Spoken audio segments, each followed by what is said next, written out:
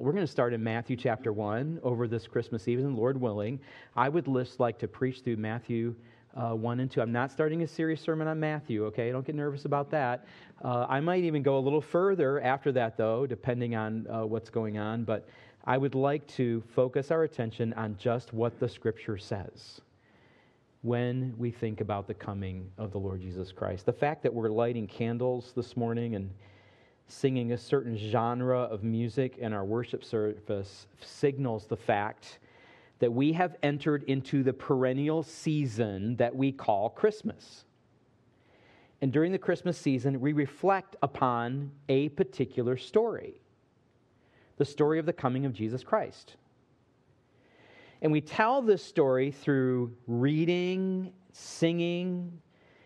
We set out symbols of the story. You probably already have them around your house. The big question is, when do we get to put up the Christmas tree? Some families are very strict. It has to be after Thanksgiving, not before. Somebody this year said, I just feel like I want something like Christmas to come. And they put it up a couple of weeks before Thanksgiving, you know. But the symbols are probably already in your house. You have pictures in your house about Christmas. Sometimes we tell the story through drama, like the traditional children's Christmas pageant. Rena and I used to do a lot of this stuff earlier on in our ministry at Bethany Bible Church in Hendersonville. We did several children's programs where the children sometimes represented the Christmas story. And we still talk about the first little Christmas play we did in the South at Bethany Bible Church in Hendersonville, having recently moved down from Minnesota, because it was the first time we had ever had to make the announcement right before going on stage, will all the shepherds please remove your cowboy boots and put away your pocket knives, you know. So we knew we had come sort of into a new culture down here. But there were all the children on the stage, the shepherds, the angels, the wise men, gathering around Joseph and Mary in a bundled little figure in a crudely construction wooden manger. Nobody was supposed to know that it was actually a Cabbage Patch doll wrapped up really tight so nobody could see what it was. But there's a lot of memories with that, and you have them too, of telling the story at Christmas. Many people display the scene of the story, a nativity scene with little figures of Joseph and Mary and the baby Jesus. Sometimes they're life-size figures. If you ever go to the campus right now, you'll see the big nativity scene as you drive onto campus. Sometimes these nativity scenes are done with live people and live animals, if you've ever seen that. That tradition, I understand, goes all the way back to the 13th century in Italy, when churches began to recreate the story of Jesus by acting it out. But this season is about a story. As our culture drifts further away from the truth of the Bible, we need to remind one another that this story is the only reason that we have to celebrate. Well, I would like to preach the story over the Christmas season through Matthew's gospel. Only of first importance, and this is maybe more of just an introduction this morning, of first importance, there's something that I want to make sure we understand about this story, which might not occur to us. This story that we tell and retell so often in so many ways is not a self-contained story. It's actually part of a bigger story. And not only that, it is not the beginning of the story. It is actually the end of the story. It's the climax. That's what we celebrate at Christmas. The story, the beginning of this new story that is actually the climax of the great story. The story we tell at Christmas is what the entire human story is driving toward. And what you believe and do and love has to be a proper response to this climax of the story. All of human history has come to its conclusion in Jesus, our Emmanuel. And in the providence of God, who breathed out his divine inspired word, the entire New Testament opens with this climax of the human story. Let's follow along. And I'm going to read Matthew chapter 1. Matthew says, the book of the genealogy of Jesus Christ, the son of David, the son of Abraham.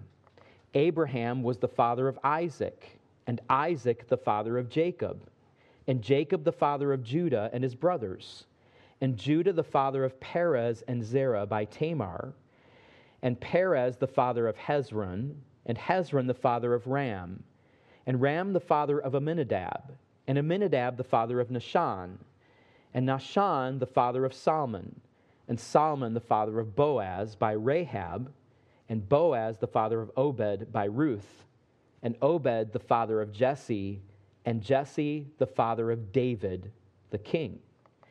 And David was the father of Solomon by the wife of Uriah, and Solomon the father of Rehoboam, and Rehoboam the father of Abijah, and Abijah the father of Asaph, and Asaph the father of Jehoshaphat, and Jehoshaphat the father of Joram, and Joram the father of Uzziah, and Uzziah the father of Jotham, and Jotham the father of Ahaz, and Ahaz the father of Hezekiah, and Hezekiah the father of Manasseh, and Manasseh the father of Amos, and Amos the father of Josiah, and Josiah the father of Jeconiah and his brothers at the time of the deportation to Babylon.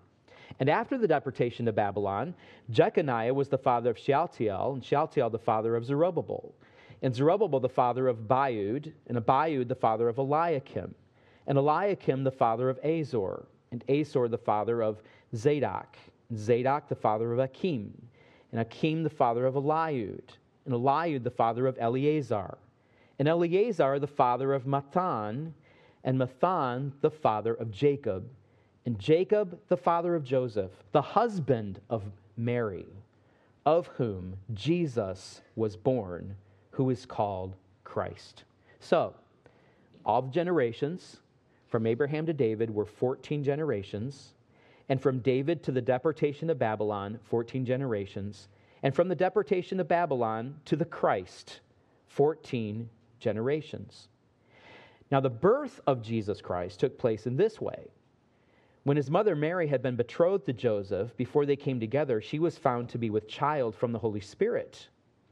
And her husband, Joseph, being a just man and unwilling to put her to shame, resolved to divorce her quietly.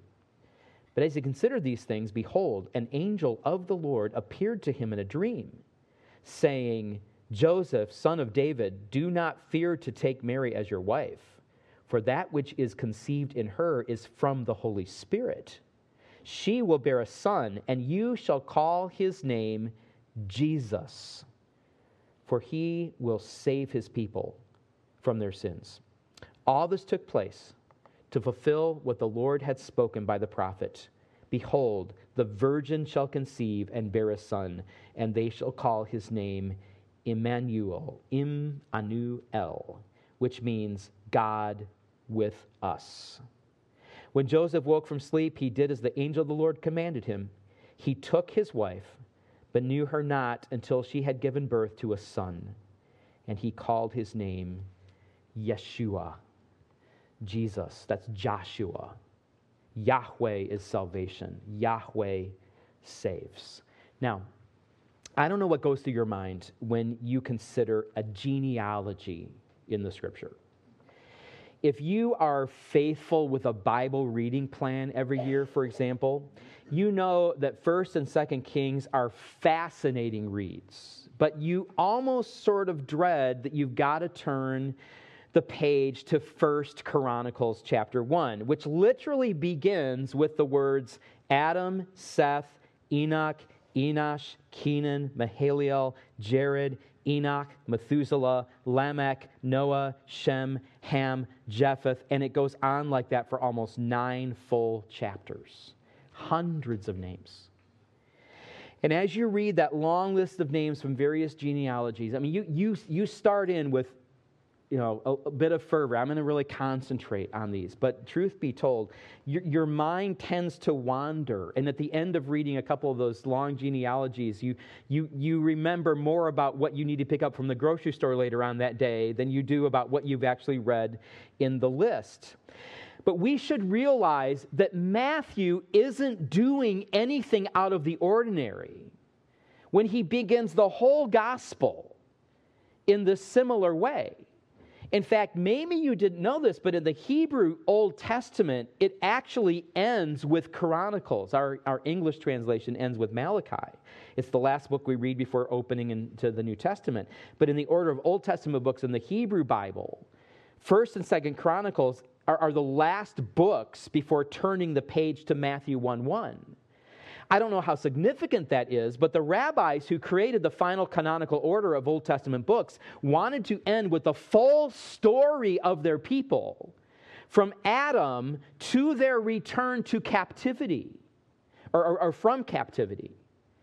And that story in Chronicles begins with a long genealogy, because that's what genealogies do.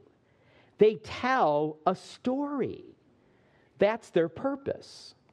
And so in Matthew's gospel, it's the same way. The familiar part about Joseph and Mary and the baby Jesus that we start reading in verse 18 is not the beginning of the story. It's the climax of the story that Matthew tells that really begins at the beginning of Chronicles and ends in Jesus Christ. So what is this story? Well, he begins in verse 1, the book of the genealogy of Jesus Christ, the son of David, the son of Abraham. Literally, this says the book of the Genesis of Jesus Christ. It's actually the same formula that we find in the Greek translation of the Old Testament that most of the New Testament authors are quoting from. It's the same formula that we find there. Matthew 1 reads Biblos Geneseos, which is the book or the record of the Genesis of Jesus Christ. Genesis 2:4 puts it this way. This is the Biblos Geneseos, the book of the Genesis of heaven and earth. Genesis 5:1 says this is the Biblos Geneseos, the book of the Genesis of Adam, prior to his genealogy. Genesis 9:6 says something nearly identical when it says this is the Genesis of Noah. I don't think Matthew chooses this word on accident. He doesn't choose it lightly, because the word Genesis is used in the scripture in connection with new beginning.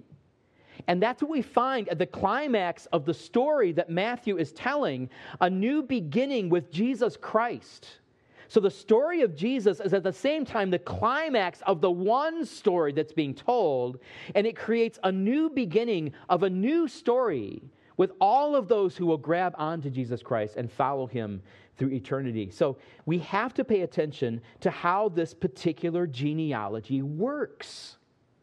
Now, I don't know if you or someone in your family has ever gotten into discovering your genealogy as far back as you can go. Every family kind of has their historian that just wants to do this. And today there's no shortage of websites that'll make you pay a lot of money to try to find out. And some of them will promise they'll connect you all the way back to Adam. Okay, don't believe them when they say that. That's a very rare thing that could actually happen, to get back that far to the biblical account. But tracing your genealogy is usually done so that you can find out if you're related to somebody important. And you hope you're not disappointed in what you find.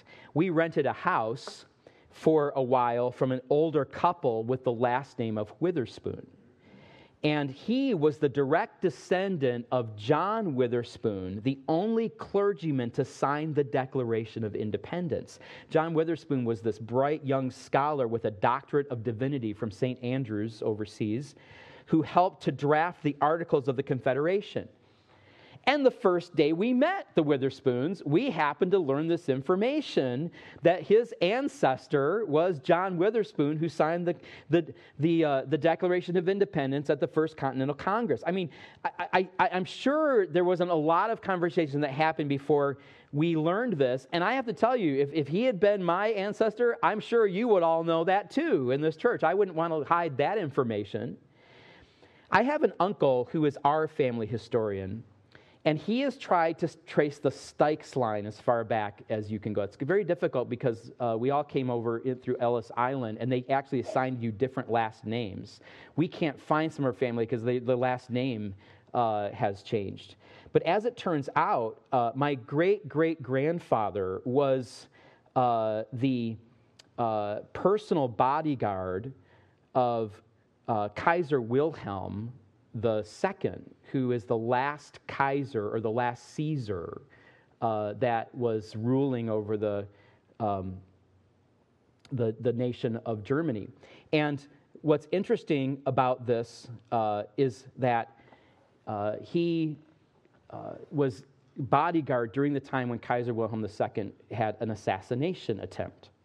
And it failed, but it left a deep gash under his left eye.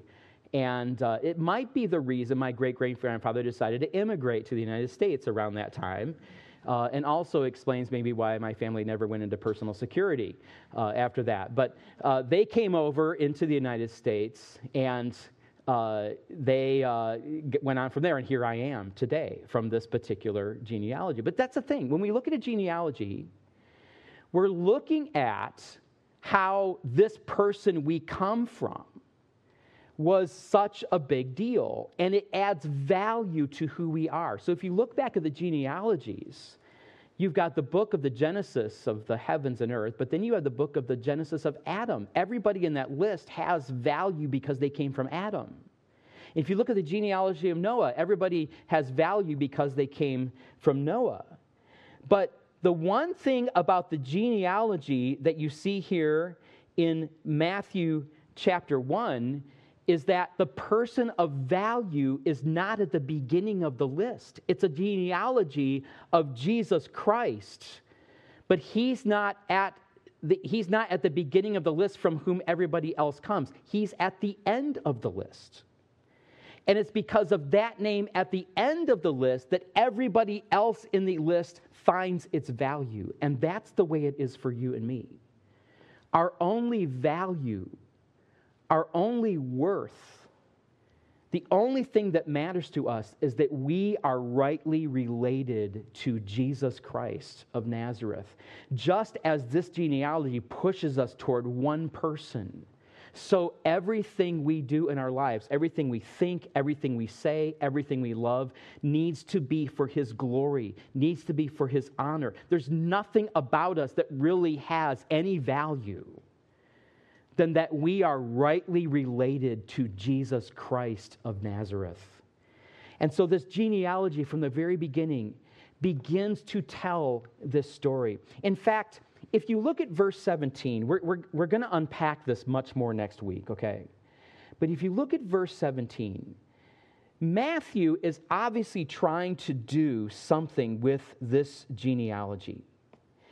And he says here that the generations from Abraham to David were 14 generations, and from David to the deportation of Babylon, 14 generations.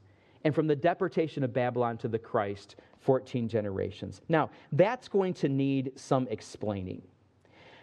Because when you take a look at the list and just start counting names, you don't come up with 14, 14, and 14. Do you know that? And actually, we know that this system is a little bit contrived because there are names missing from the list in order to make this three set of what he is calling 14. Now, I don't want to discourage you about this. I'm going to talk about this a lot more next week. But if you think about the fact that there's about 750 years from Abraham to David and only 400 years from David to the Babylonian captivity, you know there's got to be something missing there. So Matthew is presenting a genealogy that he says comes out to three sets of 14 years. Now, Matthew can do that because he's not attempting to give us an unbroken biological bloodline in this genealogy. That's not how genealogies in the Old Testament worked anyway. That wasn't their purpose. Their purpose was to tell a story. And he's trying to get us to think in three sets of 14 for some reason. I'm going to tell you right away, I'm not really sure what that reason is. But he's obviously doing this for some reason. Some scholars have suggested that by three sets of 14, Matthew has presented us here with 6 groups of 7 leading up to Jesus. And if that's true, in the mind of the Jewish people, they would anticipate a final set of 7, a Sabbath set of 7s, to complete the number, to bring wholeness to the list. If that is what Matthew is going for, then perhaps he is saying that the anticipated final generation would come after Jesus and include everyone who embraces him by faith to follow him. For them, the story begins and goes on again and again. Now, we can't say for certain that this scheme of sevens is what's on Matthew's mind, but we do know one thing. In order to make it possible for us to dwell again with him, God descended to us in the person of Jesus Christ at the right time in human history, at the climax of this list. And if he is your Savior, then he is your fulfillment also, your goal, your focus, the one you live for, the one who dwells with you. The title of these two chapters, as I'm presenting them, is Jesus our Emmanuel. Emmanuel literally means God with us. With us, God, literally. In John's Gospel, he says, in the beginning was the Word, and the Word was God. And later in chapter 1, he says, the Word became flesh. He became one of us. He had eyes like ours, hands and feet like ours. He had sorrow like ours. He hungered like we do. He didn't just shout down his love from the heavens. He got inside of us and became one of us to represent us. When this prophecy that the one would come who would be our Emmanuel, God actually dwelling with us, when this actually took place, it was in a way that nobody could have anticipated. All throughout human history, God begins dwelling with his people. He leaves because of sin. And the whole human story is God bringing back the dwelling together again with his people. This is why Christ is the climax.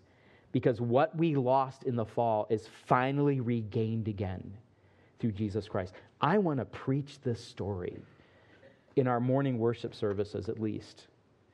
Because I don't want this to be just for us another Christmas season with the temptation to go into autopilot or to do what we sometimes do tragically. We push Jesus to the side because we're so busy organizing activities to celebrate him. And I want to tell this story because as Matthew tells it, I want to see our place in the climax of the story. And I want to tell the story because Jesus should be the goal and focus of all that we do, just like this story. What we say about ourselves here at Gateway is that we are united through the gospel of Christ to know him, love him, and share him. And this morning, I think we know a lot about the Christmas story. We rehearse it every year. A lot of things we know about the details of the story. We've thought through them. We've reflected on them. And we need to know that story and appreciate it. But we also have a goal of loving him. We need to love the story. We need to love the Christ of the story and worship him together. And then we need to share this story. This is a time of year when people are actually thinking about things religious. They're thinking about Christmas.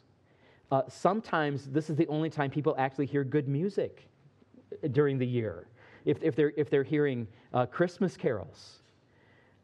And it's a wonderful opportunity to say, hey, do you know who that is?